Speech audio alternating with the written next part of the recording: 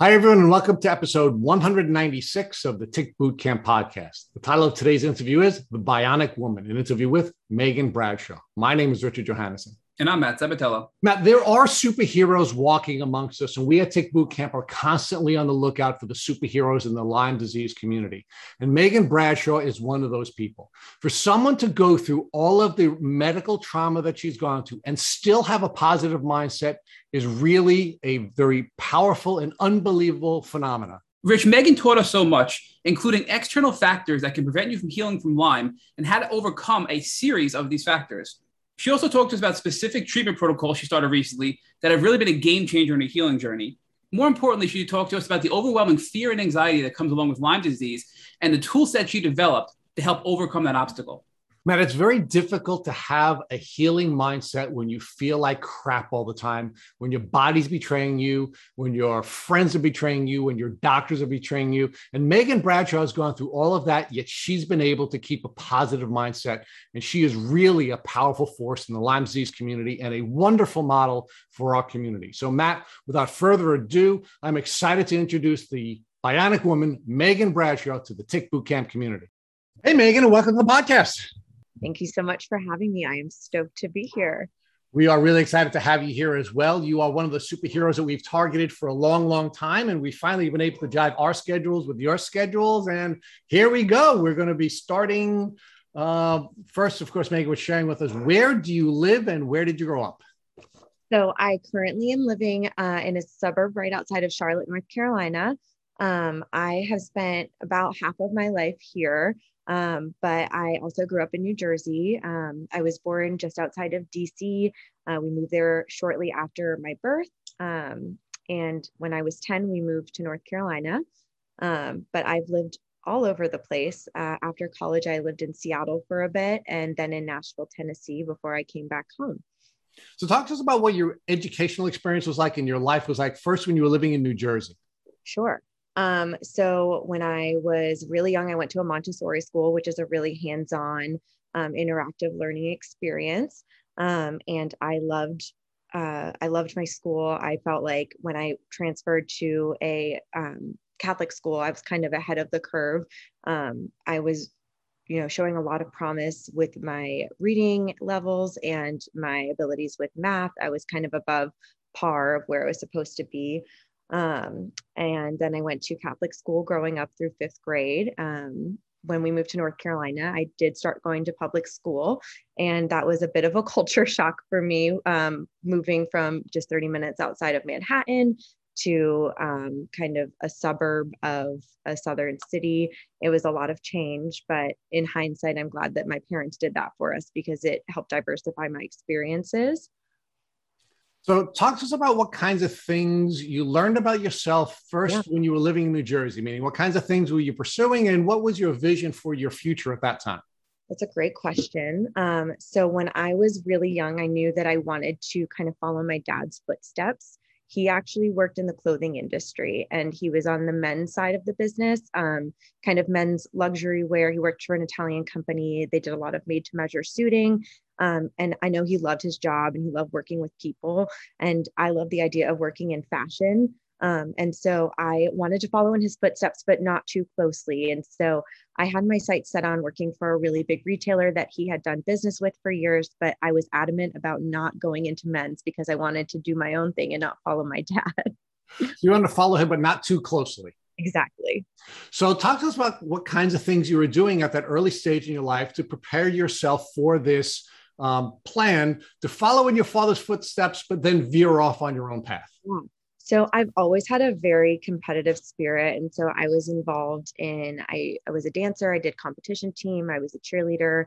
I played tennis for a bit. And I also really love leading people and I love serving people. And so I always took opportunities to get involved in leadership positions, in positions like student council, student government. And that started as soon as I could run for something, I was running. And led through college and then into my career when I started working in the fashion industry. So where did you go to college and what did you major in? So I went to Meredith College, which is a small liberal arts school for women in Raleigh, North Carolina. I really love the idea of having a really close knit environment, smaller class sizes. And when I got there, I got super involved on campus. I was vice president of my class. I was involved on different councils.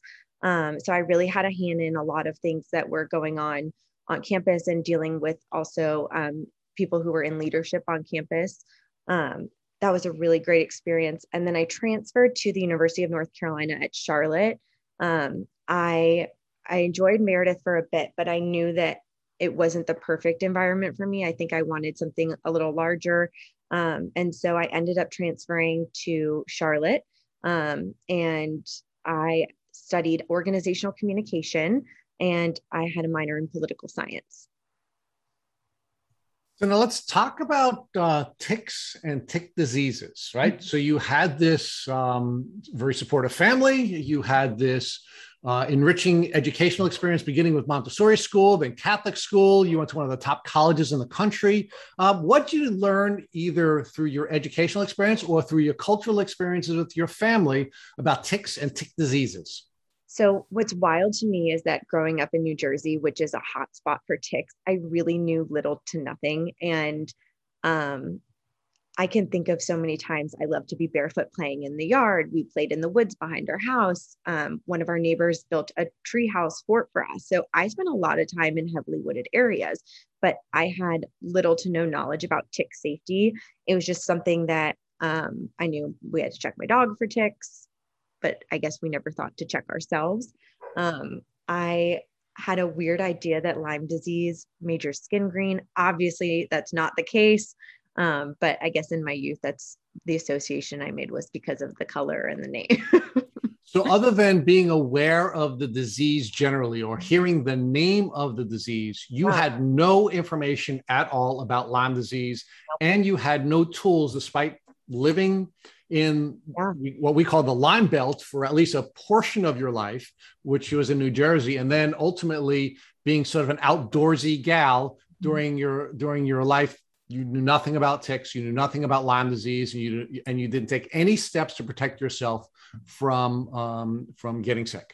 Nope, not at all, which is painful to think about. But now that's why I'm really passionate about making sure others are aware and are doing preventative measures, because it's simple things like, spraying your bug spray with permethrin when you're going to play in your backyard that can prevent a lot of issues in the future.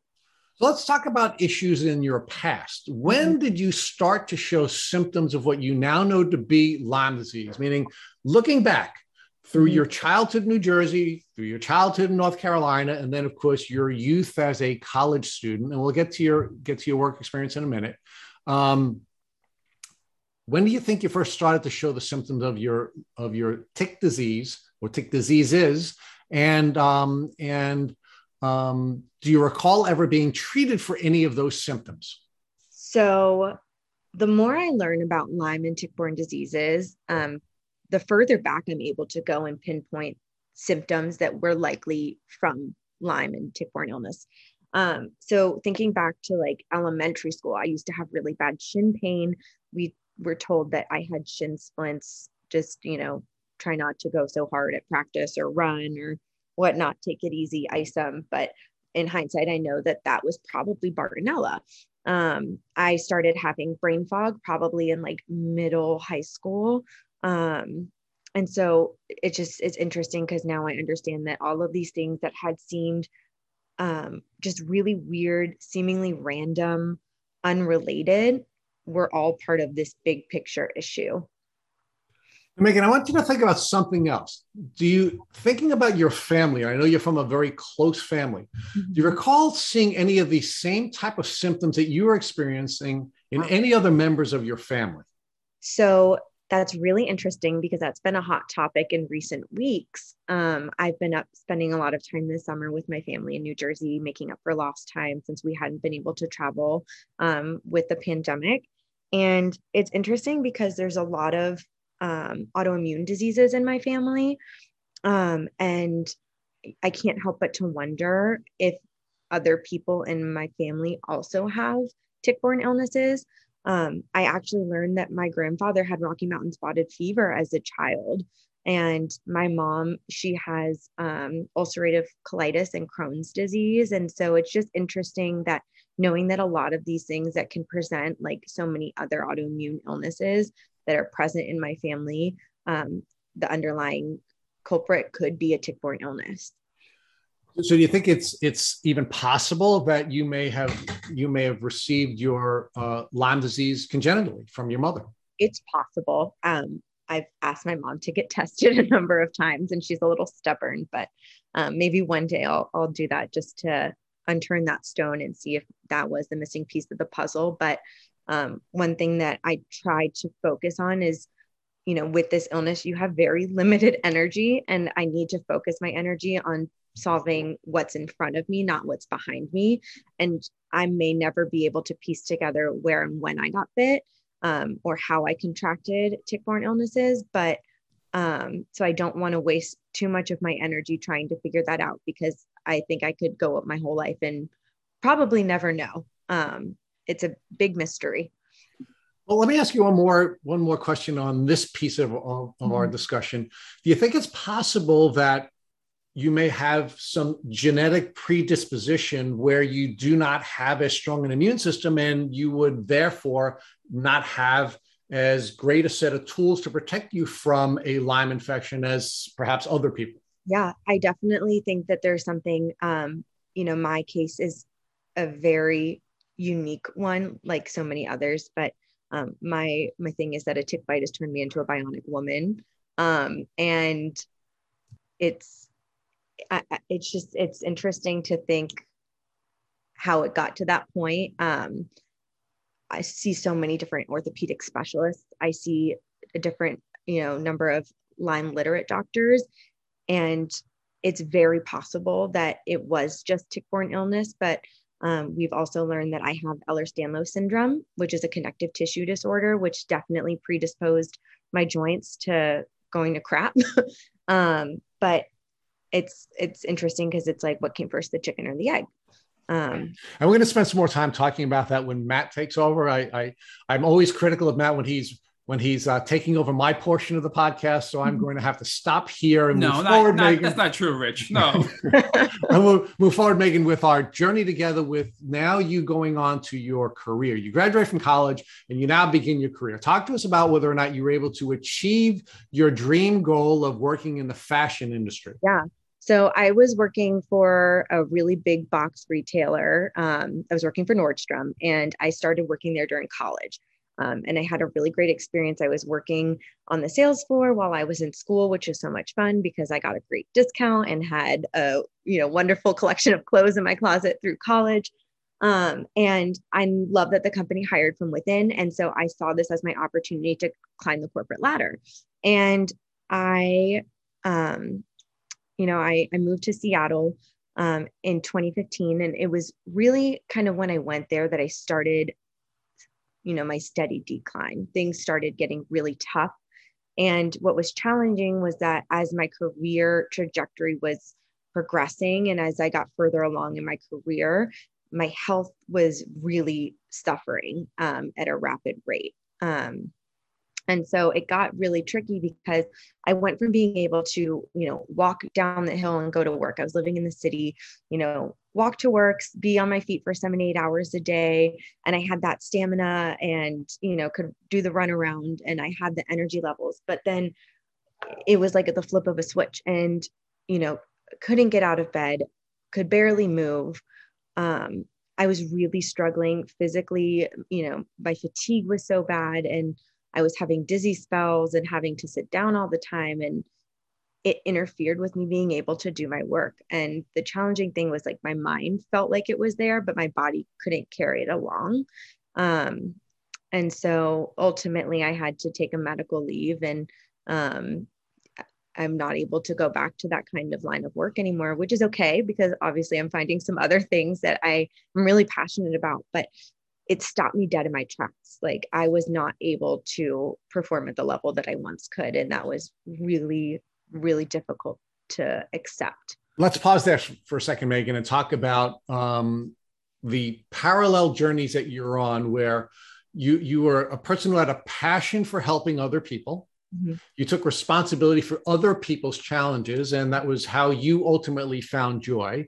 You believed that you could fulfill that mission by working in the fashion industry, and you achieved that goal. But at the same time that you're on these parallel paths of joy, your health is beginning to betray you. So let's walk through that together in a little bit more detail. So Yeah. Talk to us about what your experience was like at Nordstrom's, meaning you had described yourself as someone who always wanted to help other people. That was your calling through your childhood and through your college experience. And now how is that being fulfilled for you at Nordstrom's? Yeah. So what I loved about my career with Nordstrom is that we were in the business of making people feel good.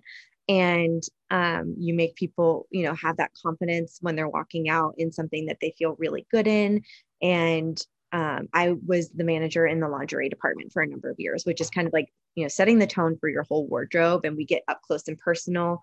And so I got to really connect with my customers, and also I loved teaching and leading my team.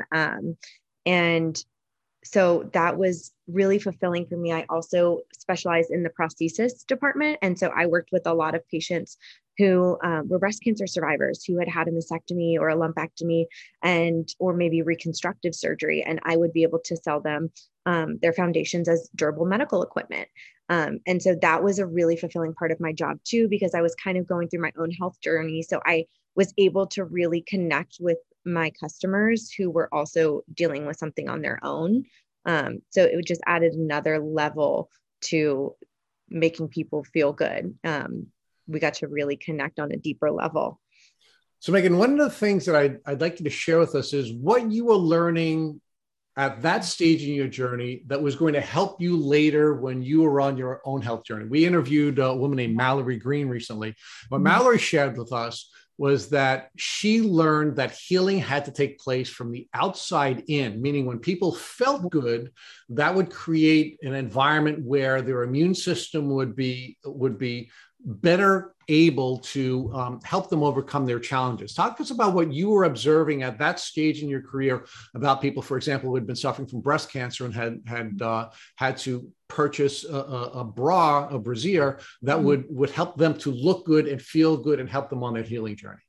Yeah. So I think, one of the challenges that I faced at that point was I was so set on my career. That was really what I wanted to passionately follow.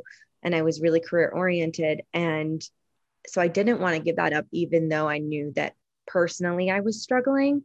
Because I was really fortunate to have lived most of my life, almost, very healthy person. I was very active. I was able-bodied. And so trying to understand the changes that were happening, I didn't want to let go of what I had going on with my career. So give us some more detail about those changes. What was happening with your body and how is it impacting your ability to help the people you were working with in the fashion industry? Yeah. So, the job is physically demanding, and my most prominent symptom was inflammatory arthritis. And so I presented like a rheumatoid arthritis patient for many years. And I always joke that I'm physically 87 years old, but that's how I felt trying to go to work. And so I would barely be able to get out of bed in the morning. I would literally be laying in my bed, doing my hair and my makeup, because just standing up at the sink was exhausting for me. It was too physically demanding. And so, trying to get up and then get to work, and retail's grueling. You're unloading large quantities of merchandise and getting in really early hours and resetting floors and fixtures. And then you're, customer facing and, managing people and their performance. And when you feel like you have clouds in your head and you can't think straight and you can't focus on things that are in front of you, and your body just feels like, a dead weight, and all you want to do is rest. It's just an uphill battle. So Megan, as these symptoms are developing while you're now pursuing your career in the clothing industry, are you visiting doctors? I am. So I had seen probably over a dozen doctors over the course of the years. And I maybe wasn't as aggressive to begin with because I was at a functional point that I could get out of bed and go to work. It was hard, but I could do it. And so I was seeing sports medicine specialists and orthopedic doctors because I had lots of fluid in my joints and they were really painful. I was seeing rheumatologists. I was seeing, primary care. I went to an ER a couple of times. I had seen a GI specialist for a full workup, urologists, like every specialist I could see, trying to figure out what the heck is going on because none of it made sense. And it was, multiple systems in my body were being impacted by it. And so it was just hard to pinpoint. I didn't think in my mind that it could be caused by one thing. And it was hard to try to connect the dots. And so I had traveled too, between Vanderbilt University Hospital in Nashville. I was seeing some really great doctors when I was in Seattle. I traveled to Cleveland Clinic, to Robert Wood Johnson University Hospital here in New Jersey. And so I was all over the country and nobody ever thought to bring up Lyme disease. Megan, how were your developing symptoms affecting you socially? Meaning, were your developing symptoms and the developing disability having an impact on your relationships with your family, with intimate partners, and with friends? Yeah, it definitely impacted relationships. My whole life, I was kind of a fly by the seat of your pants kind of gal. I loved to be really spontaneous and do things whenever I felt like it. I was wildly independent. I, had moved across the country to a city I'd never been to and I didn't know anybody. And that was a fun adventure for me. And I loved being able to walk to work. And I loved being able to, walk back up to my neighborhood and meet my friends for happy hour after work. And slowly but surely, I couldn't participate in those things. I didn't have the energy. I didn't have the stamina. I had so much pain. And all I wanted to do was go home and just be in my bed because that was where I could be somewhat comfortable. So it was challenging because I would want to go out and do normal things that people in their early 20s do, socialize and over food and over drink and, traveling. And I was constantly in pain. I had to make a number of lifestyle choices. And it adds like a little bit of a challenge when you are trying to find social things to do with your friends, when you have dietary restrictions, when you don't drink alcohol.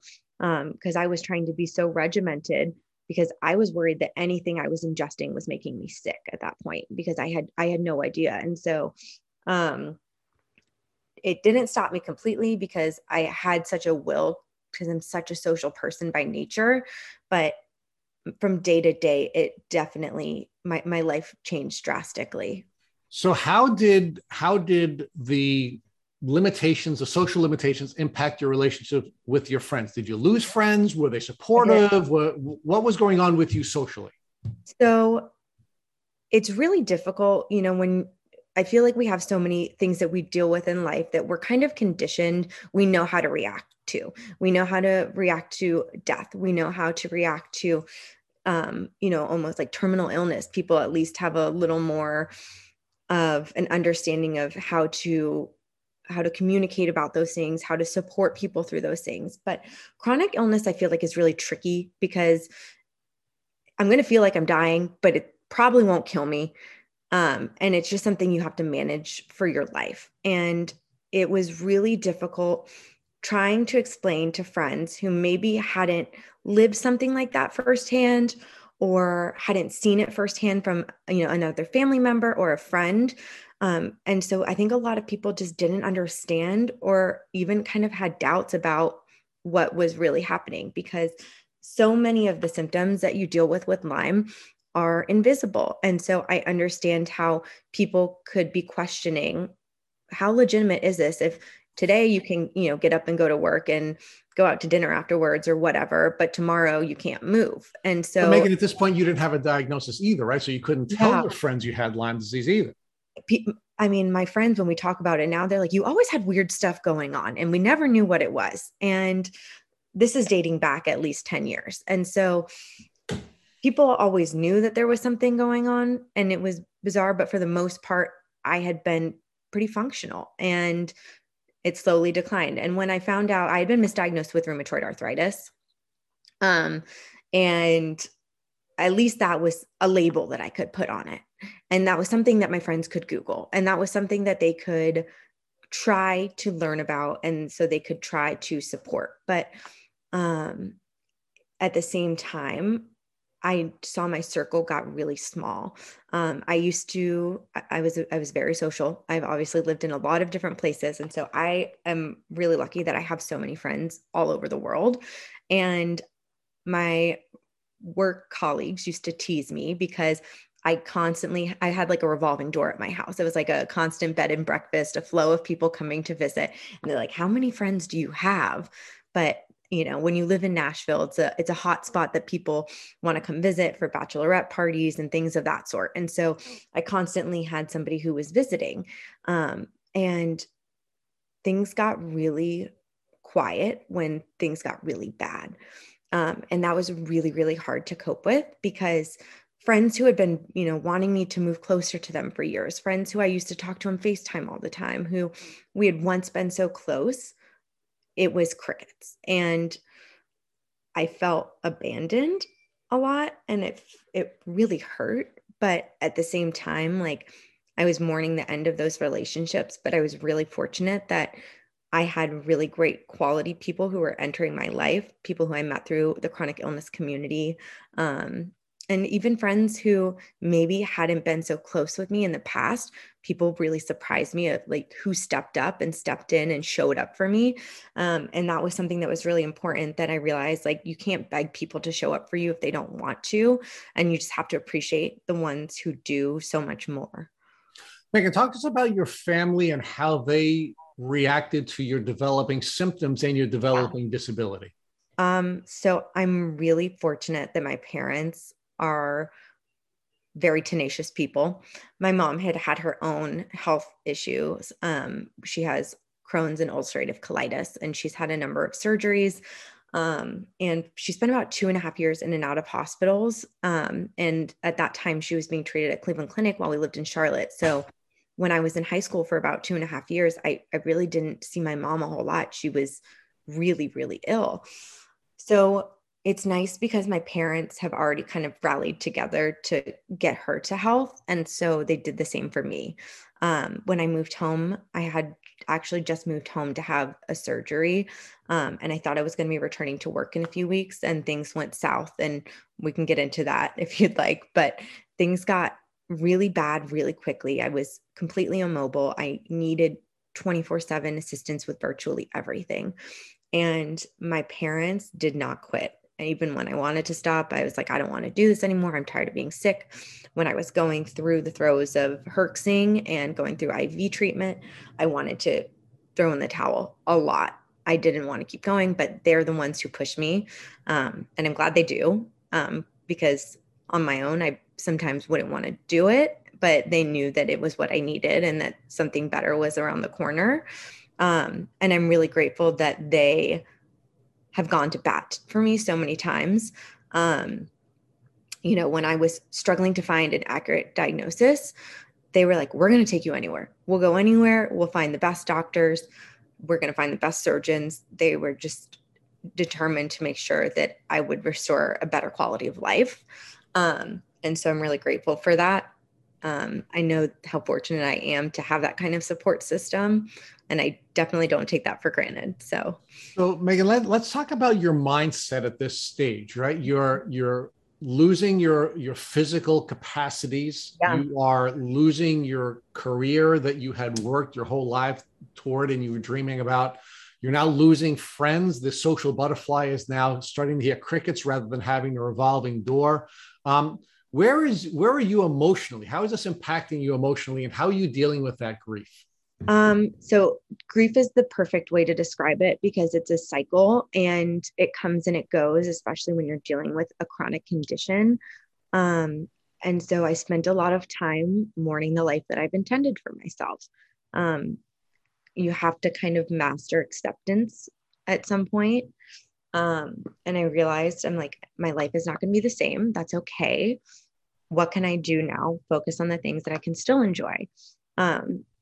Physically speaking, I'm very limited. So I came home when I came home for that first surgery was I had a tear in my knee and I was supposed to be returning to work in a few weeks, but I knew that a few months down the road, I was needing bilateral hip replacement. But things went really bad. And I got to the point where my gait was so, my hips were so severely displaced. My gait was so off. I could not walk at all. I could not bring my knees closer than shoulder width apart. And so I was bedridden and I was just paralyzed by the amount of pain that I had. I was starting to lose function in other joints as well. And so, needing help with literally everything, pushing my hair behind my ears, getting a tissue, dressing, bathing, grooming, feeding. I mean, literally everything that you can think of. I had almost no use of my hands. And so being able to have my parents to help me with everything has been a godsend. At least now I have self-deprecating humor, which is what really helps get through this. Because if we don't laugh, we cry. And so I make jokes about, well, I physically can't lift a finger. I never have to lift a finger again and do the things I don't want to do. So it's fine. We'll just take it as it is. Cause I don't have to do, this week I had lobster tail and I was like, I don't have to deshell it myself. Somebody else is going to do it for me. We have somebody to help with all the dirty work. So at least I have to put a sense of humor on it. Because otherwise you just go down that rabbit hole of this really sucks. And I really can't do shit for myself. Part of my language. Megan, talk to us about the impact you believe that your response to all of the problems you're going through has had a positive impact on your healing journey. So what I mean by that is, rather than choosing to have this negative mindset and to say, my life sucks, this is horrible, I can't live like this, you choose to find humor and joy despite all of the physical problems you have. Do you think that having that positive mindset and being able to laugh about it is actually helping you heal quicker than you would if you had a negative mindset and this life sucks, I'm miserable? Yeah, I do. I think that, when you go through those really low lows, it's really draining of your energy. And so I try to focus more on like positive things, again, focusing on things that I still can do, things that I can still enjoy. I think that for me, it was important to find purpose in all of the pain. And so finding ways that I can use my experience to help other people. Something that somebody had told me a couple months ago was, when you deal with hardship, you handle it two ways. You either want to make change so that other people don't have to endure that same difficulty, or you say, well, I suffered, you should have to suffer too. And so I'm of the mindset that I want to make change so that other people don't have to deal with the nonsense that I've dealt with. And so finding ways to get involved with, fundraising for research, to doing advocacy work and just educating people about tick-borne illnesses, it's allowed me to find some sort of purpose in all of this, because I think that I'm a great example of just how devastating a tick-borne illness can be and what inaccurate diagnostics can lead to. And so I really want to use my story to help, drive real tangible change for the community. So Megan, Rich is going to talk to you more about your transformation and finding purpose in your pain, but I'd like to focus on your diagnostic and treatment journey and some of the lessons you've learned throughout that. So you did mention earlier with Rich that you felt like you were dying, but you knew you weren't going to. And I think that's a really common thing that all of us in the Lyme community experience, that we get this fear that we feel like we're dying. We know we're not, and we get stuck in a state of panic and fear. So what tools do you use to help you get out of that state, to overcome that our listeners can use as well to help them when they're in that particular state of mind? Yeah. So there are a lot of different alternative therapies. I have a really great PA that I work with who's actually from my knee surgeon's office, and he has helped me so much with like pain management and kind of things that are beyond his call of duty, ways that I can make myself comfortable. So utilizing different things like aromatherapy or, I'm trying to think what else I've used that he's assisted with, CBD, different things like that can kind of help manage some of your symptoms that may not necessarily be treating Lyme. Finding things that are therapeutic, whether that's like music or art or, if you have a hobby, just things that you can do that kind of, you know, produce endorphins for you. I think that's really important. But I also find it really helpful to just continue connecting with other people who are in the Lyme community and building those relationships and kind of having someone who can cheer you on, but also can commiserate with you. I think that those are some of the most important elements in your healing journey. So Megan, some of the things we've heard from past podcast guests are that in the beginning, a lot of Lyme patients will disconnect from the community in general because they feel so misunderstood. So I think you're arguing that that should never happen. And when we disconnect, that's sort of counterproductive to our healing, and that we need to continue to communicate with the community and also our family and friends to be able to heal. Is that something you feel strongly about?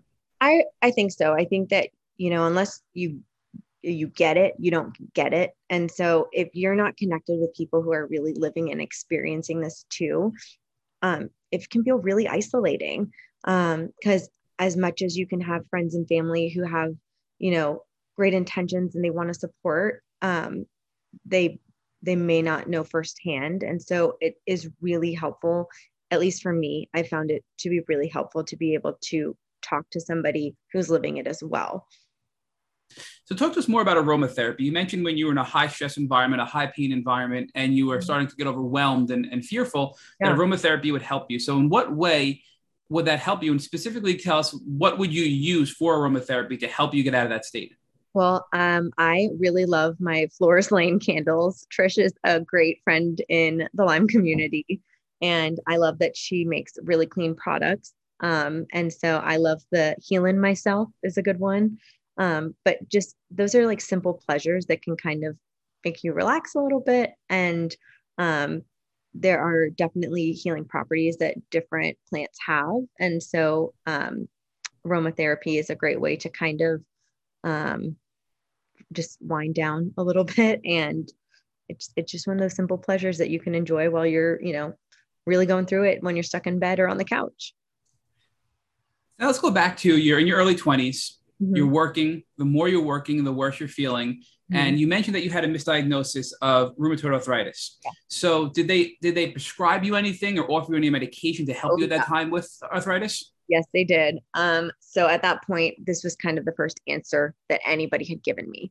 And so I was like, all right, whatever, I'm going to do anything that you say. I just want to be able to get out of bed and live my life. And so I started immediately on a high dose of prednisone, which is a steroid. And I was on immunosuppressant, low dose chemo drugs that I was giving myself a weekly injection of, because we were trying to suppress my immune system, thinking that it was RA. And it, for a while, was helping. It got me to enough of a functional point that I could get out of bed. But in the back of my mind, I always had a doubt that that was really correct. I knew that there was something more, and I knew that this was merely a Band-Aid. And of course, hindsight is 2020 now. And I realized that those were probably some of the most detrimental things in my healing journey. In a normal person who doesn't have tick-borne illnesses as an underlying condition, they can cause a lot of issues. And in my case, what they did is they kind of suppressed my immune system and opened the floodgates for all of the pathogens that were in my body to run rampant. And so it created the perfect storm between suppressing my immune system and active infection and having connective tissue disorder to destroy virtually every single joint in my body. So when I say I'm the bionic woman, unfortunately, I'm like running out of real estate. Like I'm going to be full on metal, and traveling with me will probably be a pain in the butt trying to get through TSA. I was embracing it and laughing about being the bionic woman at the beginning, but now I'm at the point where I'm like, well, I didn't want to be that bionic. So I've already had bilateral hip replacement surgery. I had that at 26, so pretty early. I've had both of my shoulders have been totally replaced. I've had reconstructive hand surgery because the arthritis in my hand got so severe that my hand contracted and was fixed in a fist position like this. So this is my one that's about to be done on Monday. On my left hand, he basically broke my fingers and stuck some metal in them to make them a curved position. So my hands are at a functional point. So I'm able to hold a pen. I can write now, which is really exciting. I can twirl spaghetti. That was a big milestone for me. I can maneuver chopsticks, which is a very exciting one as well. But, there's still a lot of things that I'm limited with. But I am hopeful that one day I'll be able to do more. My muscles have atrophied completely. I've lost like a third of my body composition, because I'm just a noodle from laying on the couch for like 2 years, going through all of these surgeries and treatment. But, I'm not holding off on hope. Like I know that I've made progress. It's just really, really slow moving. And so I have to have a lot of patience with myself. And just looking on the bright side, I can sit on the couch and watch Netflix, and I would rather be working. I would rather be having my normal life. But in the meantime, I'm learning how to kind of like stop and smell the roses and appreciate little things and the little bits of progress that I'm making. Megan, I think this is a marathon, not a sprint, as some people say. And you are clearly on your way to recovery. And after interviewing almost 200 people, we can confidently tell you we see you getting better and going back and working and being able to make real change in this community, which again, Rich will touch on later on as far as what you're going to be doing now in the near future. But I want to come back to the steroids, because a lot of people tell us that the steroids make them feel so much better. So how can they be so bad for me, right? So you mentioned that the steroids open up the floodgates by suppressing your immune system, which allowed the tick-borne pathogens to take over and really attack your joints and make you so much worse. But why did you feel better then? So steroids are kind of like a double-edged sword. And I took my first dose of them. And let's see, at that point, my mom was staying with me because I was so limited on what I could do. I was in so much pain. I could not even hold my toothbrush. I could not lift a sheet off of my body. And so she had come to stay with me for a few weeks. And I took that first dose of my steroid. I took a nap and I woke up 2 hours later and I was able to walk to the bathroom and do everything independently, which I had for the previous few weeks not been able to do because I was at such a debilitating point. And so I was like, these are great. I love these things. I can move. I'm going to take them every day. But as they make you functional, they also are doing a lot of damage behind the scenes. I know someone who, he was my hairdresser years ago, broke his arm in a skiing accident, had maybe 3 weeks of steroids. He ended up needing a total hip replacement. And, they do a lot of damage. And so in my instance, it really just created the perfect storm. So, do you think that the steroids essentially masked your symptoms, and that although they did reduce some inflammation, but they were masking your underlying symptoms, and that's why it was so dangerous, because you were feeling good, but you really weren't good? I knew that it was merely a Band-Aid, but when you are so sick and you can't move, you're desperate to do anything that will provide you any relief. And that's what's so tricky, is because I know so many people in this community who we're desperate for relief. We're desperate for answers. We want a quick fix. And unfortunately, it's a lot more complicated than that. But steroids are one of those things that, well, it'll get me up and going. I guess I'll do it. It's take the risk, and you kind of have to just assess the risks and the benefit. And that's why it's really dangerous. So let's talk about the implication of your Ehlers-Danlos syndrome and now the impact that the pathogens had at eating away at your joints. We do know that the Lyme bacteria and other tick-borne pathogens will eat away at your joints, and now you had EDS on top of this. So EDS being a genetic disorder, is that something you believe is separate and distinct that you would have had regardless, that just amplified the symptoms of Lyme, or do you think that was caused by your Lyme disease? So I have hypermobile EDS, and I always thought it was like my cool party trick growing up that I was double jointed. I have this picture that came up on my Time Hop or whatever a couple of weeks ago, and it was an old picture, and I was standing and my knee was like inverted, and that was the first thing that my eye caught. And it was like, oh my gosh, how did I not realize that's not normal? Like that is not how anybody should stand. Of course, now my joints are like on the opposite mobility spectrum. But yeah, EDS, I think that I've always had that hypermobility. And again, it's what came first, the chicken or the egg. And with Lyme, I've heard so many different theories about, it could have been, it exacerbated it. One could have led to the other. And again, I might not ever know. I might not ever piece that together. But the important thing is now I know that that's a component of my complicated health issues. And it's something that I am working to manage, so that hopefully we can kind of stop the progression in its tracks and prevent any further damage. So now talk to us about your further decline. So you were treating with these steroids, you felt a little bit better, you were working, and then you came home for this first surgery you mentioned because of all of your joint issues. And that was the beginning, I believe, of your real crash. So walk us through that surgery and then the outcome of that surgery and how it impacted your health. Yeah. So at the time that I had this surgery, I was working with a functional medicine doctor, who was the one who actually brought up Lyme. And she had run a ton of tests. We were looking at it from every angle. I went to her because I was like, I don't believe it's RA. I don't have the rheumatoid factor. I have a hard time believing that just out of the blue, my body's going to flip a switch and blow up like this. It just doesn't make sense to me. And so she ran the testing. And it was kind of right around the time that I had that first surgery. So my first surgery, I had a very small tear in my meniscus, and it had been causing me trouble on and off for about 5 years. And during the summer, I'd bring out the old leg brace and I'd manage it. And I knew that it was, worse than humidity, and I knew that it would come and go with the seasons.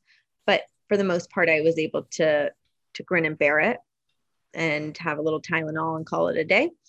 But it got to the point where I was like, I am barely able to get up and down stairs. I can't bend my knee to tie my shoe.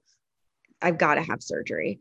And so I came and he did my meniscus partial removal, but he showed me the imaging from the surgery, because I'm one of those weirdos who likes to see the inside gory stuff. So I ask all of my surgeons for this, and I'm not a trained medical professional by any means, but what he showed me, it looked like my knee was chewed up and something spit it out, because he said it doesn't make sense. Like, this is not normal that you have this much damage. And of course, now knowing that there were different pathogens in there doing that, it totally makes sense. But at the time we didn't know it. And so a few months later, I had my bilateral hip replacement surgery, and I could not have gotten that done any sooner. That was a huge, huge game changer, because I was actually able to move. I wasn't, so paralyzed by the pain that I had. My gait was not abnormal, and it took a really long time to rehabilitate and learn how to walk normally again, because my body had been frozen in this really awkward position. But I did find out the day after my hip replacement. That morning I woke up and I got the test results that I had Lyme. And while I was in the hospital, we were like, oh, great, this is Lyme. We can get ahead of it. We can treat this with antibiotics. I'm going to be good. And we brought in an infectious disease specialist, and she looked at my lab work from Armin Labs, and she said, I'm sorry, there's nothing I can do for you. And I just was so confused. I was like, it's clear as day. It's right here in writing. What more do you need? Give me antibiotics. I'm sorry, there's nothing I can do for you. And she left the room. And so yeah, it was disheartening. I mean, you had a positive, was it because they didn't accept the blood work from Germany, from Armin Labs? Is that the reason why she couldn't help you? Or just because Lyme was so controversial in general that this infectious disease doctor basically said, I can't help you? Yeah, it's because Lyme is, controversial. Her hands are tied behind her back because she has to go by the CDC protocol. And as we know, that doesn't work in a chronic infection, because I was way beyond the 10 days of doxy repair. I needed long-term IV antibiotics, and that was what this functional medicine doctor told me. She called me off the record on her personal cell phone. And she said, this is off the record.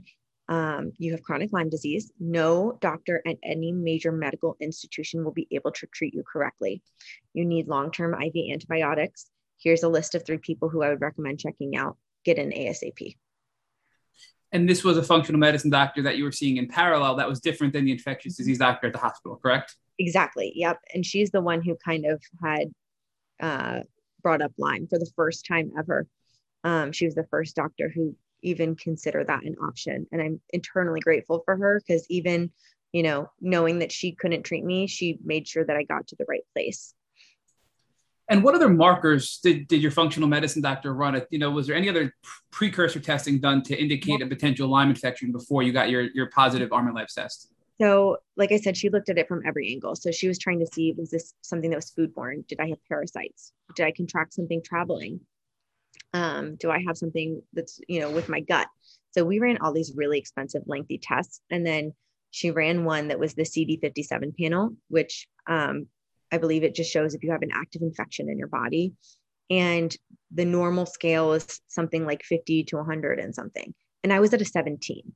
So it was really low. And she was like, no doubt you have an active infection. And the first 2 things that I'm going to think of are Lyme disease or pneumonia. And you clearly don't have pneumonia. So she ended up suggesting that I order the labs through Armin. And turns out that was it. So I have to tell you, as I'm talking with you, Megan, at first I was enraged by hearing the infectious disease doctor tell you, I can't help you. But now I can't help but wonder, was that her subtle way of telling you, hey, Megan, my hands are tied. I know what you need, but I can't give it to you. Go find somebody else. So was she really helping you rather than trying to hurt you? I don't think so. It was just kind of like a very cold, I can't do anything, like kind of looked at me like I had 5 heads. And hey, I get it. It's not her fault.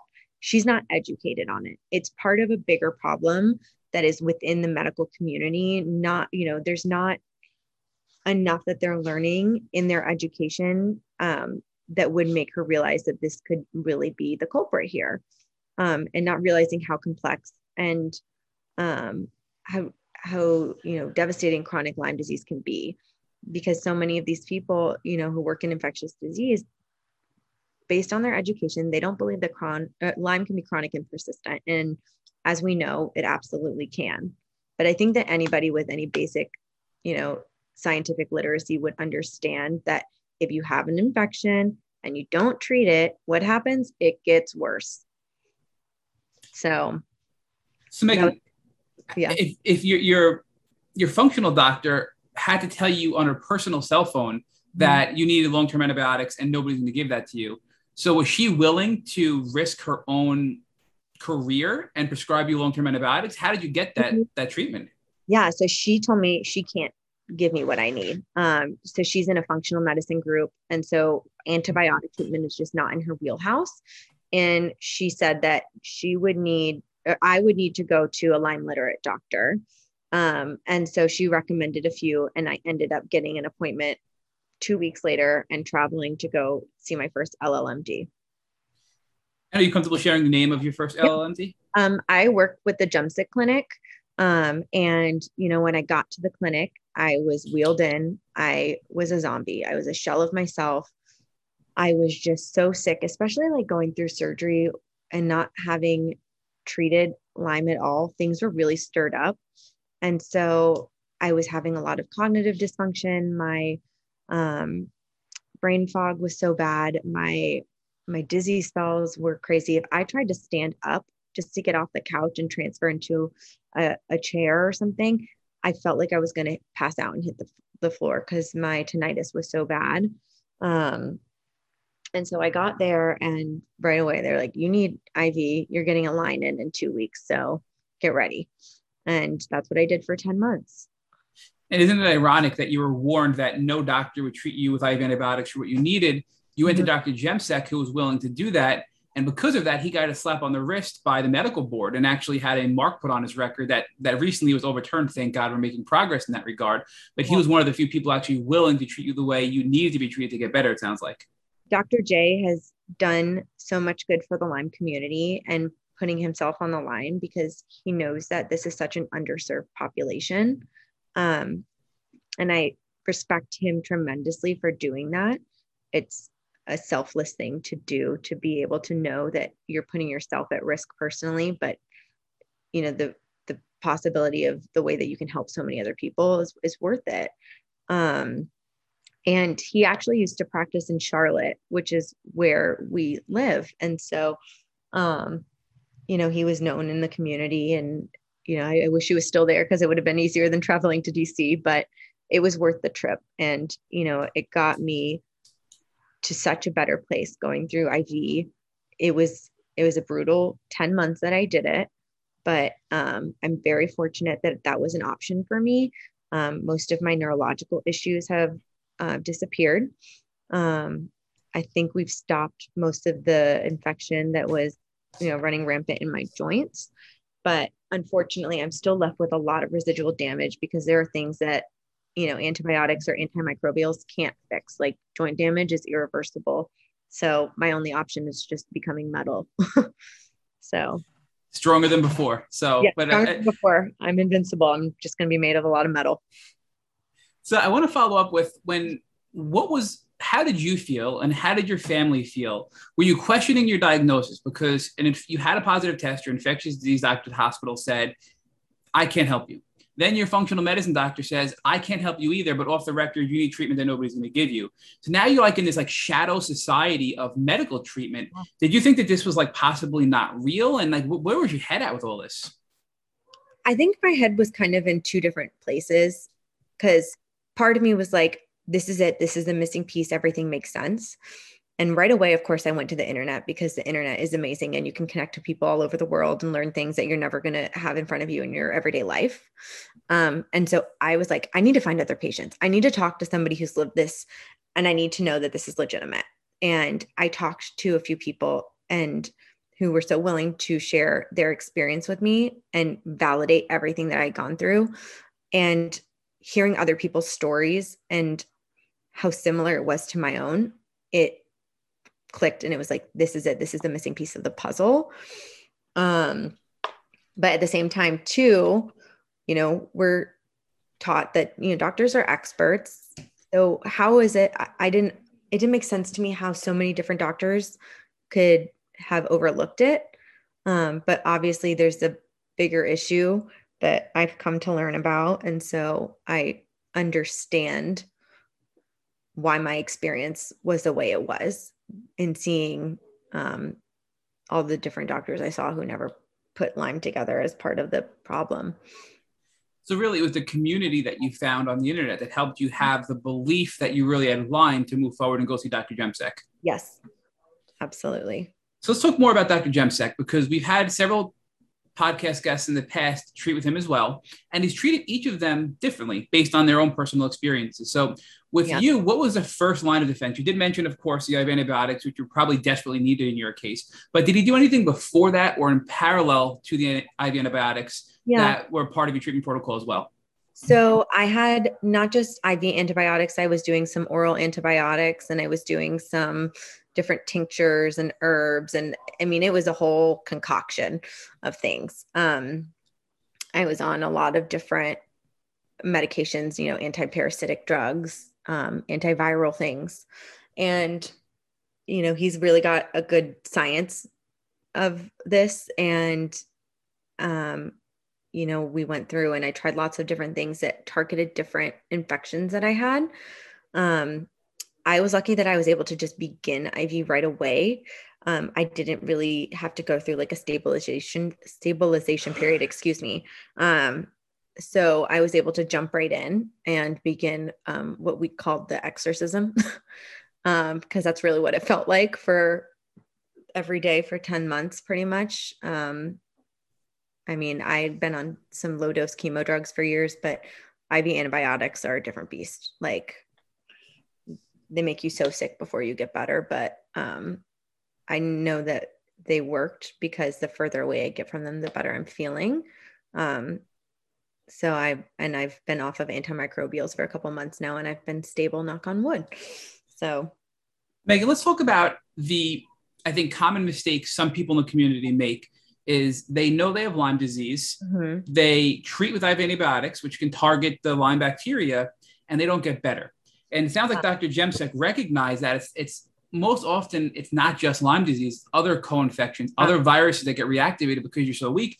So you did mention that he gave you some antivirals, antiparasitics. He gave you herbs and tinctures to rebuild your immune system and your gut health.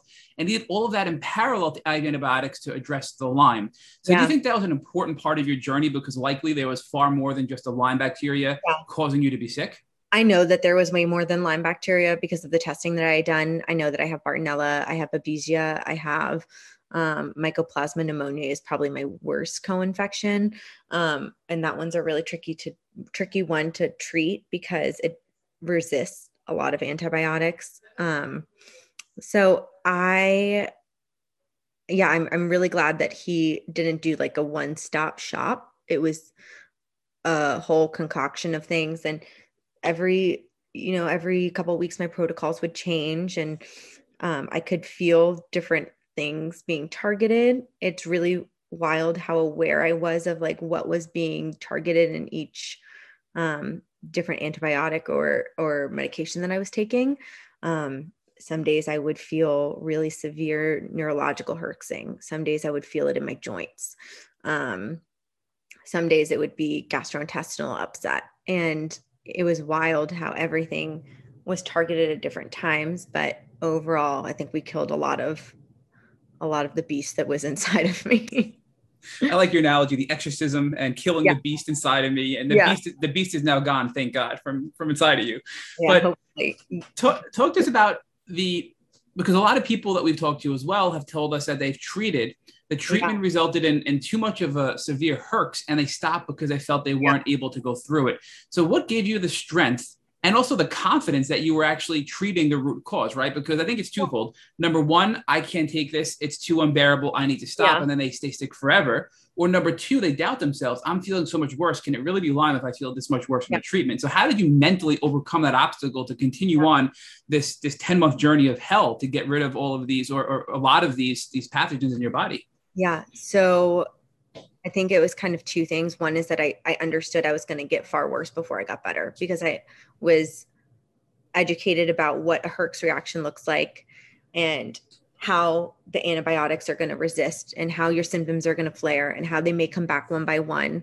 So I had symptoms that I hadn't experienced since like the very beginning of my illness come back to life. And I was like, wait a minute, what? But it would come back.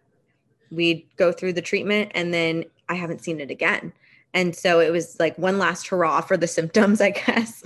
They just had to have a grand exit. But it was really, really difficult to push yourself because, like I said, I wanted to throw in the towel a lot because it's challenging to do something that you know is going to hurt you temporarily.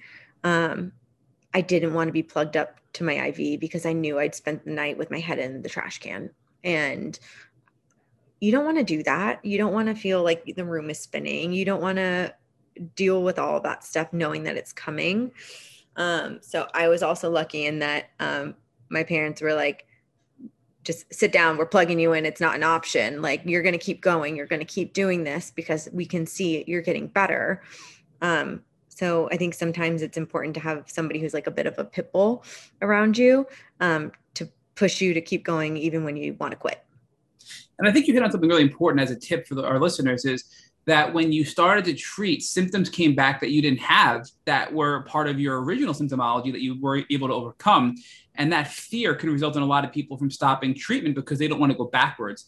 But then you noted that that was only temporary and they haven't come back since. So that was an integral part of bringing that pathogen out, experiencing that symptomology to help your body heal from whatever it was causing that symptom, it sounds like. Yeah. It is rough to go through all that and knowingly put yourself through it, but you just have to persevere because as brutal as it is, like, you're making progress when you do that. It's just like a little pain for, the gains that you're going to get afterwards. And I totally understand. I didn't want to do it myself. I really wanted to quit so many times. Literally the day that they put the IV line in my chest, we jokingly called it my boob tube.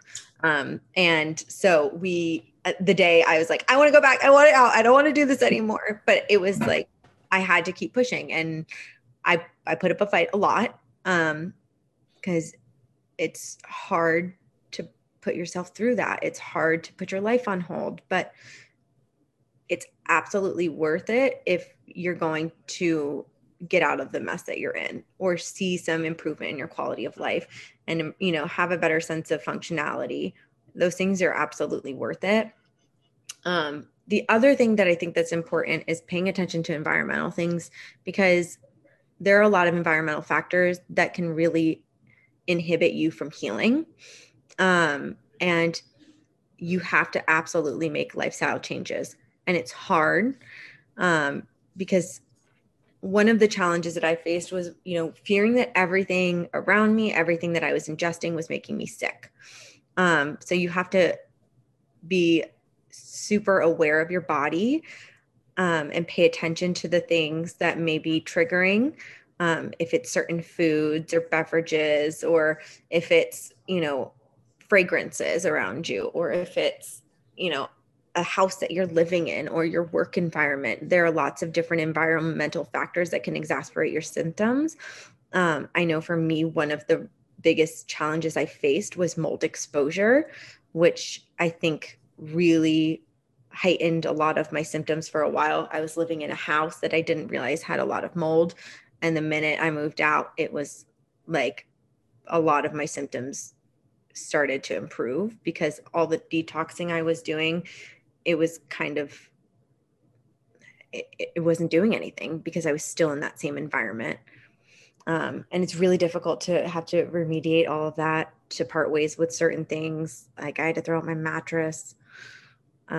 It's a big inconvenience, but for the health benefits, it's definitely worth it.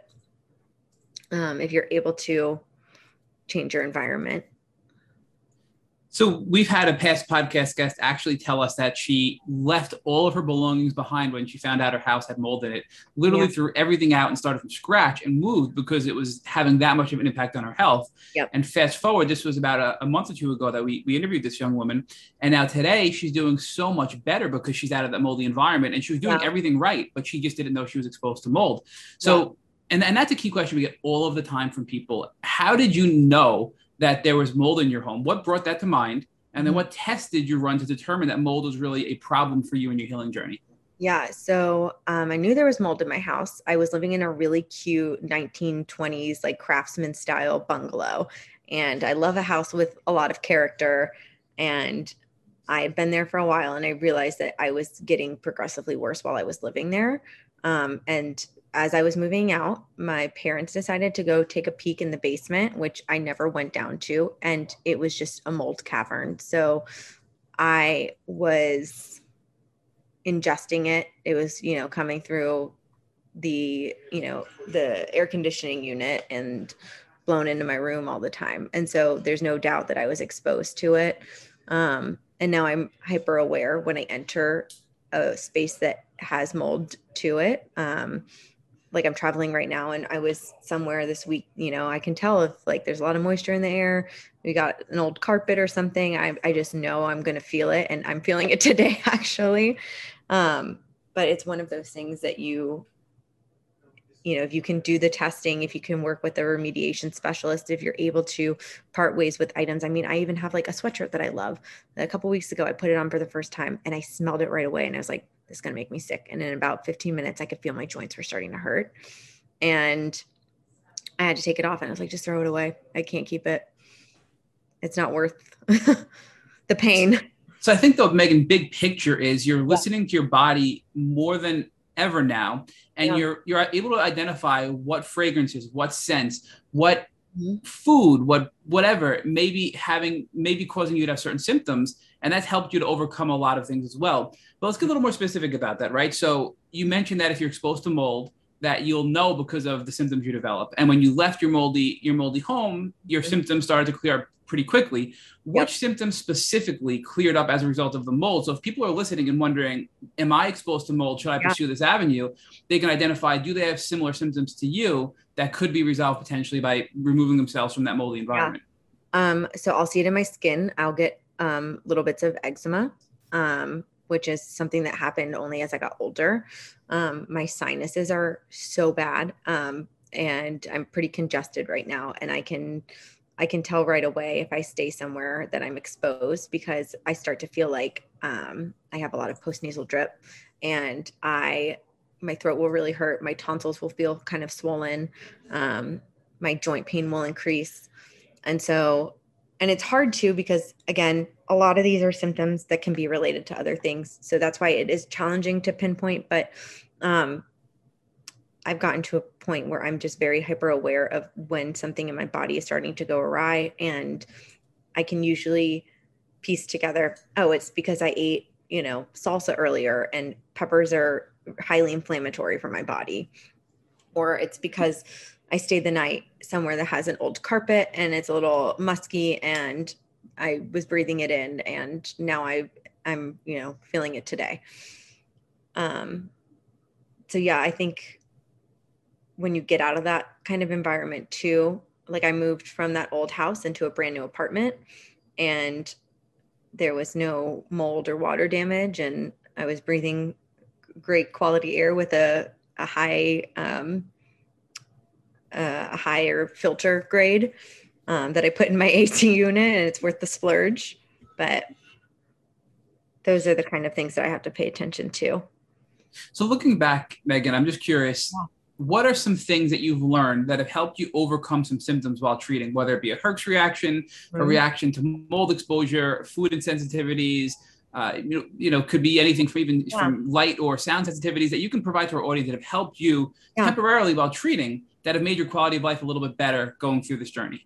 Detoxing is key, and whatever way works for you. Sometimes it's trial and error, because what works for one person may not work for another. I know I love an infrared sauna. I love lemon water. I love activated charcoal. I love a green tea. And those are a lot of things that help me a lot, just to clear any of the junk that might be lingering in my symptom. And also with herxing, the more I increase my detox methods, whether it's doing, when I had my line, I would do a lactated ringer bag, maybe run an extra one. All those things will kind of help clean it out of your system a little bit faster, and just it helps to reduce the load of bacteria that's in there. I think that's a big one. Trying to think what else. I'm having a Lyme brain moment, if you can't. Oh, good. Nope. I'm gonna jump back to your 10-month exorcism window where you were removing the beast from within.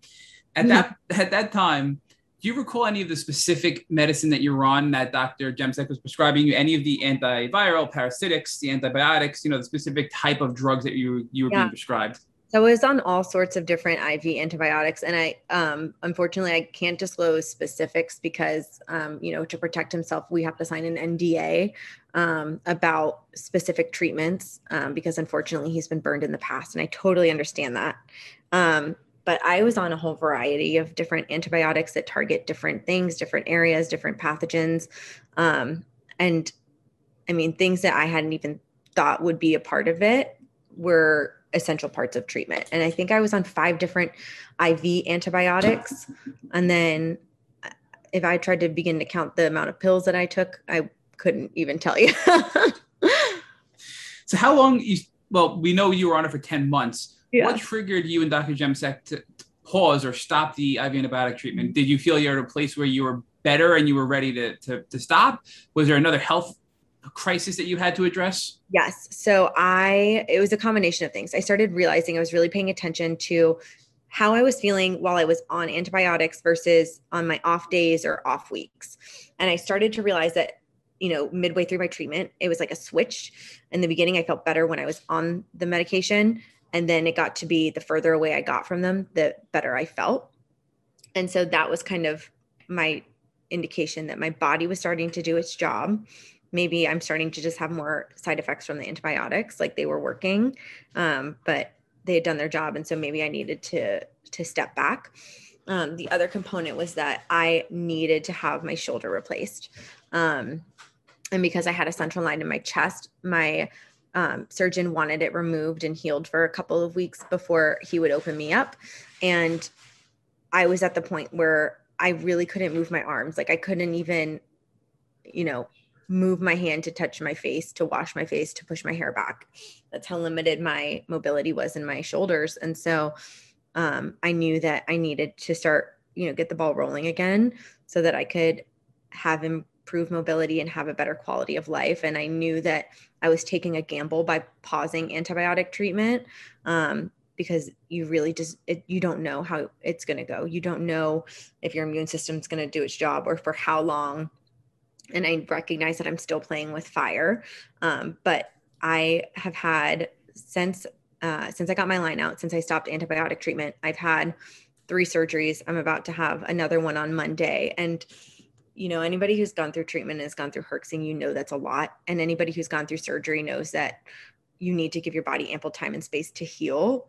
And I just can't imagine going through Herxing while also going through the healing stage from surgery.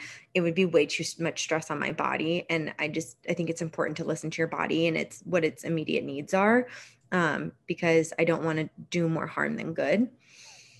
So Megan, this was about a year ago you stopped antibiotics and then had these surgeries, correct? Yeah, it'll be a year in November that I stopped antibiotics.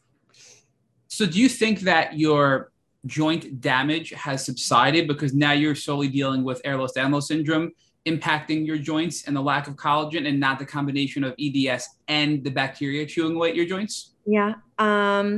I would like to think, because I've been relatively stable since I've stopped, I haven't really regressed. And I understand that the deterioration of my joints and the damage in my joints has already been there since, before I started treatment. And so it's kind of just one of those things that you might not be able to stop it completely.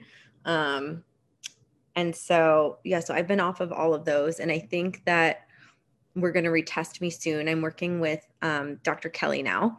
And I really like that we're working on things to restore a lot of the damage that Lyme has done. I'm doing peptide therapy and I'm doing a lot of different supplements that help support EDS. And I've seen a lot of improvement since being on those. And so we're going to retest just to make sure that my levels are in a safe spot. But, if I still have something that's lingering, I absolutely want to get ahead of it and not give it any more time to wreak havoc. What made you decide to stop treating with Dr. Jemsek and pivot over to Dr. Casey Kelly, whom we love, and actually Rich has used as his Lyme litter doctor as well? So I think that, you can have so many different doctors to help with your healing journey. And Dr. Jemsek really helped kill off a majority of the bacteria and pathogens that were in my body. And I knew going through surgery, I needed something that was a little less aggressive. And I felt like we were overlooking some of the things, like EDS is what, Dr. Kelly helped me figure that out. And so I wanted to work with a functional doctor who, had more tools in their tool belt, because Dr. J, really focuses on more of antimicrobials. And I was really interested in trying things like peptide therapy to help restore some of the damage. And so I had heard great things about Dr. Kelly from some friends in the community. Allie Moresco was one of the people who encouraged me to check her out because she's had great progress with her as well. And so I really am glad that I've tried different things. And it is really a lot of trial and error, because there's, no two people are going to have the same experience with, different modalities for healing. And so I really like that I'm getting to try lots of different things to figure out the perfect tailored treatment plan for myself. So now that you're in this repair mode or recover mode with Dr. Kelly, talk to us a little bit more about peptides. We've had some past guests tell us that peptides are really helpful in rebuilding the collagen to address their joints. So do you think that peptides can be a helpful tool to sort of counter the damage being done by EDS? And that's something that maybe you can do, indefinitely to help your joints? Yeah. So in starting peptide therapy, immediately I felt some big changes. My sleep was improved. My cognitive function was really improving. I I used to struggle and, not be able to come up with words for basic things like a washcloth or a toothbrush. Like I couldn't think. I'm like that thing on the stick that my teeth.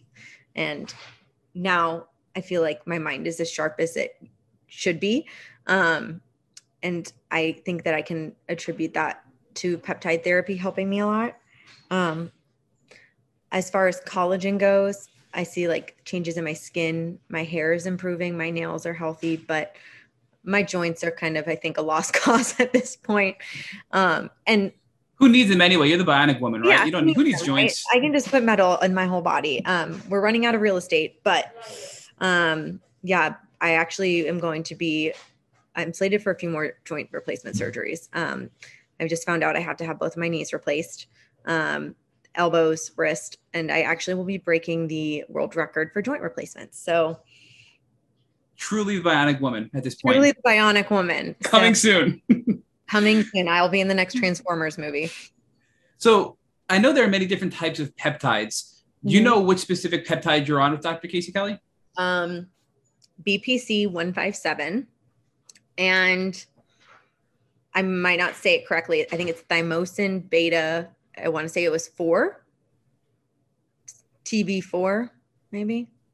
Yep, and those are actually very common in the Lyme community. We actually had a past guest, Jeremy Scott, who told us after our interview that he tried using peptide therapy and that the BPC 157 peptides were the biggest game changer out of everything for him in his recovery. And it sounds like for you, it was integral in your brain fog and your cognitive abilities. Really helped a lot. And just like my overall stamina I'm not moving a whole lot, but being able to get through the day without having, 4 cups of coffee just to like barely get by is really nice. Like I have the energy levels that I would like to have, not needing an afternoon nap, not needing to crash by 8 p.m. Peptides have been a great help.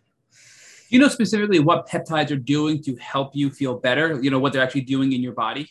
The way that Dr. Kelly explained it to me is that they can target lots of different things, and because they're the amino acid chains that are already in your systems, and basically they just teach your body how to do things that they already do. So she said that she could give me peptides to make me tanner or to make my hair grow longer. And I was like, well, I'll take both of those. What about hair growing back? That's totally gone. Would that help me? I'm just kidding. I have to say I had a lot of hair loss with going through treatment, and I am amazed with how much my hair has grown being on peptides. I have like all this baby hair that is really annoying, but you know what? It's coming back. So I'm going to take it. It's almost like postpartum hair loss is a great way to describe how severe it can be with Lyme. But I do those, and they also help with, cognitive function. One helps with your joints and your bone health. And I'm not most well-versed on these, but I see the benefits. And so I'm a believer.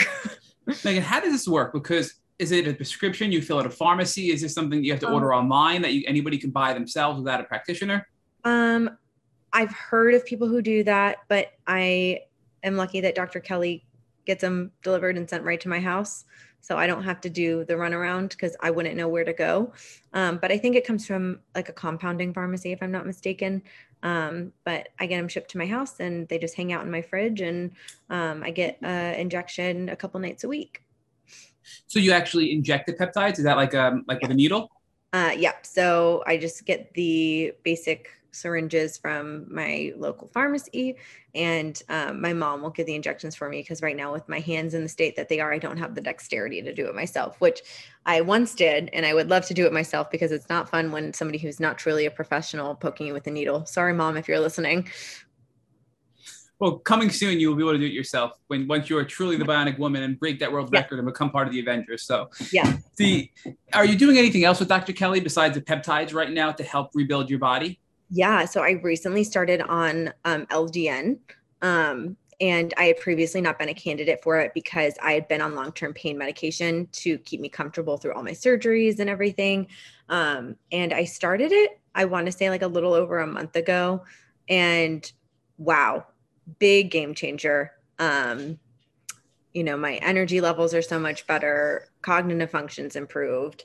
I've been pretty much bedbound for the last 2 years between all of the surgeries and treatment. And in the last 6 months, especially, it's been really challenging because the way that my hands and my shoulders have been, my balance and coordination is off. So I don't walk a ton. And I definitely have not been able to do stairs or anything like that. And so it's been a huge win that in the last couple of weeks, with a lot of help, I've been able to get up and down stairs. So I need someone basically boosting me up, but I'm able to do like 3 or 4 stairs. And that was like an LDN win. So talk to us about what LDN is. It's low dose naltrexone, correct? No. Yes. And so I believe it's historically used to help block like your opioid receptors. So it's used in a lot of cases where an individual has a drug or alcohol dependency. And so it gives you a really big endorphin boost, and my mood's improved on it. And yeah, it helps with chronic inflammation and pain in low doses. It also helps regulate your immune system. So it's kind of like a miracle drug for me because it kind of covers a lot of different things that I need help with. And I just wish I had started it sooner. So I wonder, you're not on any antimicrobials, you're not on antibiotics because you're focusing on your surgeries and rebuilding your body. Mm-hmm. But LDN, we do know, is a strong immune modulator and immune strengthening tool. So do you think that your immune system has sort of stepped up to become the antimicrobial component because it's now becoming regulated and actually attacking the pathogens that normally your body wouldn't have in the past? I think so. I think that my immune system is doing a better job. And I would like to say that because I've been off of antibiotics for so long and haven't regressed, that's kind of my indicator. But then again, there could be things that are going on under the surface that I'm just not aware of. And so, hopefully in the next couple of weeks, I'll do some testing and we'll have a better idea. But overall, I think we're in a decent spot, comparatively speaking, at least. I think you're in a very good spot at this point. So any negative side effects that are noteworthy for LDN or even the peptides that our listeners may be wondering, hey, I'm really interested in trying that, but what are potential negative side effects that I could experience from those? Dr. Kelly explained to me that they were really low risk for both of them. She said that some people may not have as much of, as many good outcomes with peptide therapy. It worked for me though. And so again, it's one of those things that I think that it's trial and error because what works for one may not work for another. But overall, I've been happy with it. I haven't really had any adverse reactions, luckily. So I'm glad that it's a little risk for a great reward. I also wonder if LDN could be used as an alternative to people who need to go get prescription anti-depression medication, anti-anxiety medication that becomes very addictive. You mentioned that LDN actually helps boost endorphins naturally. So do you think that could be an alternative some of our listeners should look at to traditional Western pharmaceuticals? I mean, again, I'm not a medical expert by any means. I can just say, as a patient and as a person, what I've seen in my experience is that my mood's improved significantly since on it. And, when you go through chronic illness, you deal with anxiety and depression. And that's something that is very real and that I have battled with myself. And I've seen a significant change since I started LDN in just my overall demeanor. So talk to us now. I always love to ask the question of you were bedbound at one point, and now you mentioned you're able to walk through stairs a little bit. Give us a situation that you've been in recently where you've been doing something that you never thought you'd be able to do as a result of all the hard work you put into your treatment journey. Oh gosh. So recently I with my hands, the way that they are, like I'm having to regain fine motor skills. The things that I do in hand therapy are kind of what you would be doing with a toddler who's learning how to write, who's picking up marbles, who's playing with Play-Doh. And I never thought those things would be so exhausting, but they are, because working your hand is really mentally challenging too. It requires a lot of work. So, me being able to pick up small things and put them in my own mouth, like eating pistachios, like that was a big win. Being able to twirl a fork to eat spaghetti, that was a big win for me. It's little things that to anybody who, may not have experienced something like this, it seems so insignificant, but it's kind of a big deal when you go from being completely independent and able-bodied to having little to no, function or independence on your own, needing virtually help with virtually everything. So yeah, those are big wins for me. So Megan, we want to talk to you about now your transformation, right? Mm-hmm. And how you've been able to accomplish as much as you've been able to accomplish despite all of the challenges you've had to face, right? We often call this the beautiful piece of lime part of our podcast. Talk to us about what you've learned about yourself on this journey that you believe you would not have understood had you not been on the journey. That's a great question. This whole experience for me has been very humbling. As I've said, I was, a very wildly independent person. I like to do everything for myself and by myself. And then needing to ask for assistance with everything it was hard. And that was a hard thing to accept, that I needed to ask for help. I realized that while my life does look very different and that, I'm limited in my mobility, I'm, making slow progress with physical therapy. My body's, still kind of a noodle. I'm making those, progress. My mind is still, I feel like, doing well. And I think that's important in my instance that I separate them, because I could wait my whole life for my body to catch up to my mind, and it may never happen, and that's okay. But I realized how many things that I still can do if I'm, bedbound, or if I'm needing a mobility device. There are still many things that I can do and feel productive and feel like myself. And I think it's important to find those things and stick to them. So yeah, I think that's kind of the gist of it. So Megan, let's talk about grief and purpose, because they have the sort of the two parallel emotional concepts that are really powerfully coming through to me as I'm listening to you and Matt talk. And we know that grief is a cycle. You and I talked a little bit earlier about the grief cycle. And one of the thought leaders that we study talks about the grief cycle as being denial, anger, sadness, bargaining, and acceptance. Yeah. And one of the things we've observed in this podcast is, unfortunately, many of the folks who go through that grief cycle repeatedly, the first grief cycle when your body begins to abandon you and you get sick. Then a second time when you go through your diagnostic journey, where you get a diagnosis and you lead yourself to believe that taking a couple of pills, or at least the medical community leads you to believe that you should expect that you'll take a couple of pills and you get better, and you don't, and then you go through the cycle again.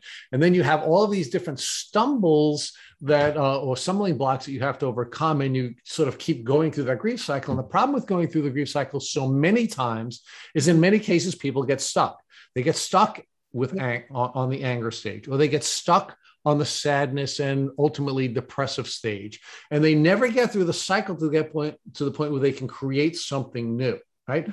But you always create something new. And I'm just wondering if you believe it's because you've always had this purpose. You've lived this purposeful life all the way from when you were a small child, where you were going to help other people. And you were going to help other people in some very powerful ways. And despite you going through everything that you've gone through, you stayed focused on your purpose of helping other people. And now you're continuing to do that. So is it because you've always had this purpose in mind that you've been able to go through all these challenges and go through the grief cycle repeatedly, but continue to create something new to achieving your purpose? Yeah. So I've been through that cycle many a time. And, every time you get a new diagnosis, or if I learn I have to have another surgery or have a little bit of a setback, I start with the cycle again.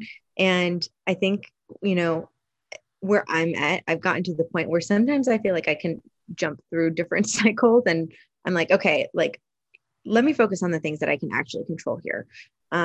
There are a lot of elements of this that are totally out of my control, but if I can hone in on the things that are within my control, I can feel like I'm in charge and I'm taking the reins on my my own health journey and my personal life too. So let's pause that for a second, man, because I think that's really important. So one of the tools that you're using to keep yourself emotionally healthy is recognizing that focusing on the things that you can control rather than on the things you cannot control will allow you to remain emotionally healthy.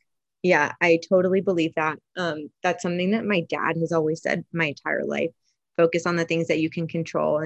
And that applies to, chronic illness and disability. It applies to, your work life. It applies to relationships. It applies to so many different things, because if you spend your time worrying and stressing about things that are out of your control, it's just wasted energy. And so being able to focus on the things that I can control. So obviously I can't control the fact that I have complete musculoskeletal deterioration, but what I can control is that I can do things that are improving my mindset right now. I can improve my cognitive function. I'm like, I can go back to school from my couch. I can, eventually get back to work. I can do advocacy work. I can find ways to be productive, to be fulfilled, to help others. And pursue your purpose. Yeah. And pursue my purpose and do it all from the comfort of my couch, because I realize I'm not going to get up and run around like I used to. That's okay, because you can still make change from, being seated. And Megan, you also talked about focus earlier, about focusing on the things that you have rather than the things you don't have. So talk to us about how you learned through this journey, the importance of focusing on what you have rather than what you don't have. Not only just what you can control, but also what you have. Yeah. So I recognize that in my experience, as much as I've been dealt a bad hand, I'm very, very fortunate that I have a great support system.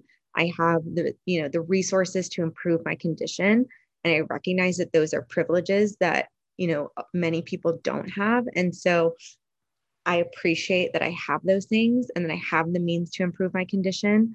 And so in my experience, I find that it's important to keep that mindset, to recognize those things, and to find out how I can use my experience and, my platform and my connections to improve things for other people in this community. One of the mantras that I've always had that was from my work experience that, I actually learned from looking at Nordstrom is you leave things better than you found them.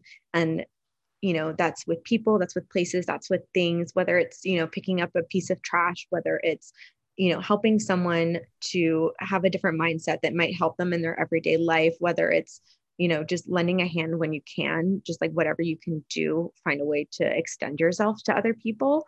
And so that's kind of the same mantra that I want to bring to, the place that I stand in my position in this community. So Megan, let me talk about one other piece of your focus. It's very clear to me that you do not focus on the past and you don't really focus on the future either. You really focus on the present and enjoying every moment and making the most of every moment. So talk to us about your temporal focus and how you appear to be focusing on the present and making the most out of every present moment. Yeah. So when I think about future, and what's interesting is that I've typically been a very futuristic person. In college, I took a leadership course and we had to figure out what our top 5 strengths were, and futuristic was one of my strengths. And so I'm always forward thinking. I'm thinking big picture. Where's my end goal? How am I going to get there? And in dealing with chronic illness and disability, I realized that I'm going to let myself down a lot if I'm thinking too far ahead. I have to have realistic expectations. I have to focus on the things that are just in front of me, because I'm really going to let myself down if I'm thinking, way ahead and then things don't come together, because life is unpredictable. And so that's just something that I always try to look at, is what's directly in front of me, what's,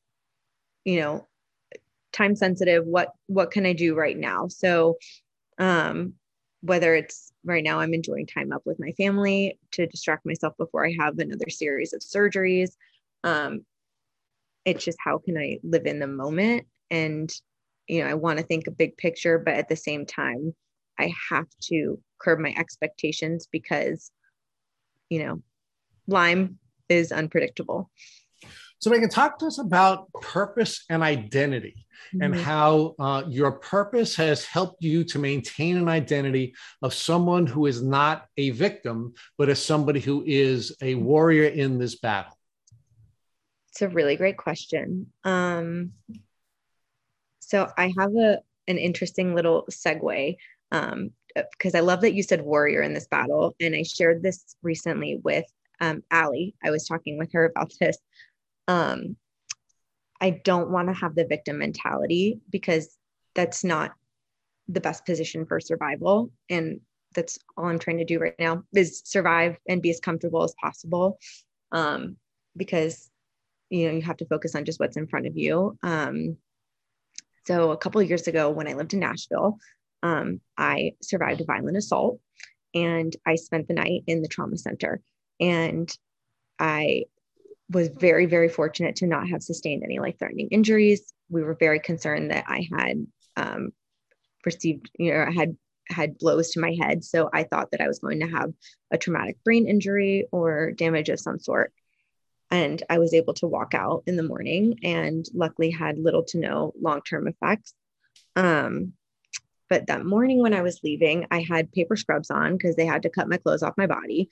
And the jacket that I was wearing the night before was a camouflage jacket. And I had that on and I caught a glimpse of myself in the mirror with this camo jacket on. And I had blood coming out of my ears. I had a, black eye. I was really banged up. I was in horrible shape, but it was kind of like this aha moment where I was like, I kind of look like a badass. Like I still have this camo jacket on. Like I look like I just went through hell and back, but I'm like, I'm not going to fall into the victim mentality. And that's kind of the same thing that I want to bring into my Lyme experience and dealing with chronic illness. So I have this weird thing that I do that every time I go to surgery, I wear my camo sweatpants because it's kind of like a reminder of, okay, you're a fighter. You're not quitting. You're not gonna, succumb to being a victim. And it's really easy to fall into that because you can spend so much time wondering, why me? Why did this happen? You can feel a lot of guilt. You can deal with so many different facets of negative energy around these things, but you have to bring the kind of energy, to get the outcome that you want. So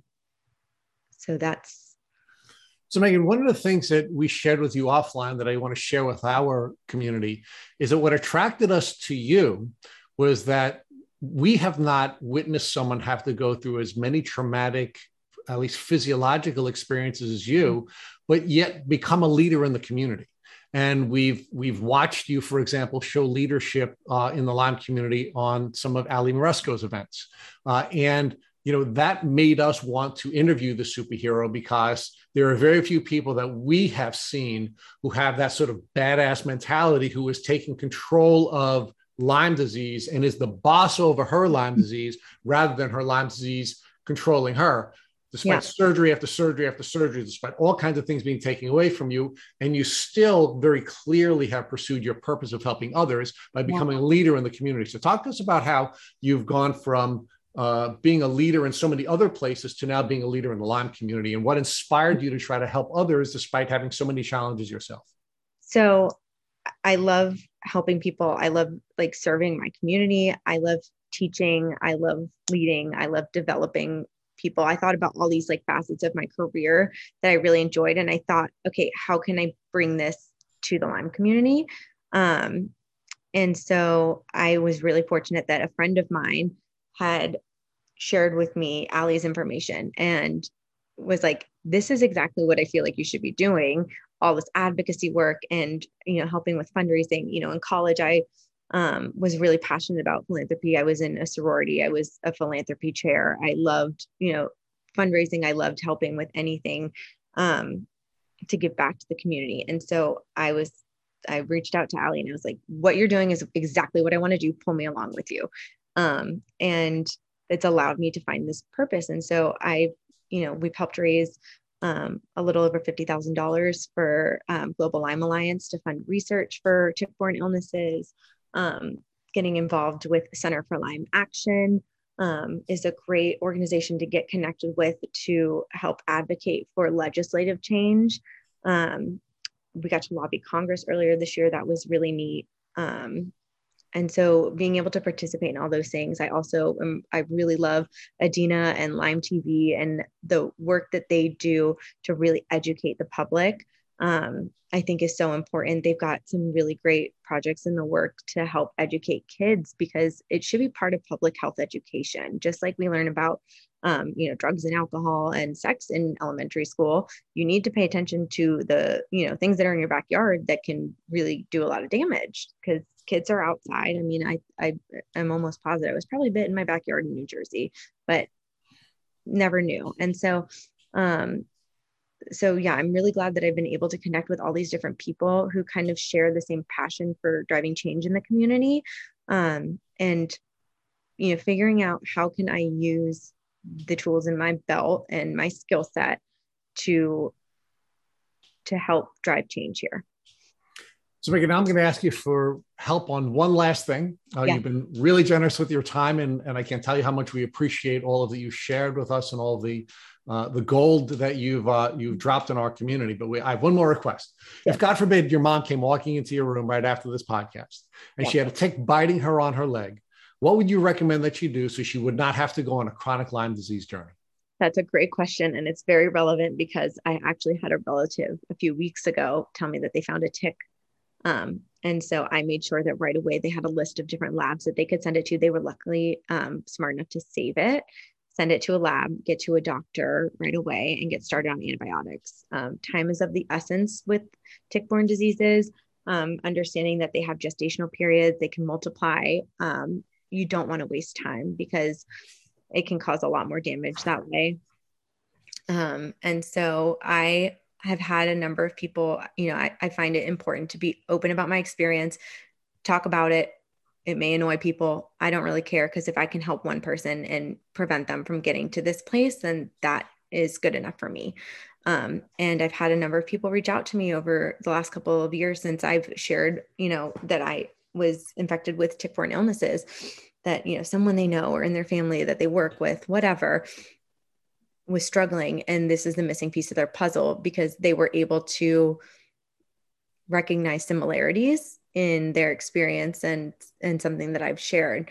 And I am so, passionate about making sure that people have a sense of urgency, helping them if they can get to a doctor, if I can help refer them to an LLMD, if I can help recommend, if treatment's not an option for them immediately, okay, well, what's easily accessible? What can we start doing to, give you the best outcome possible?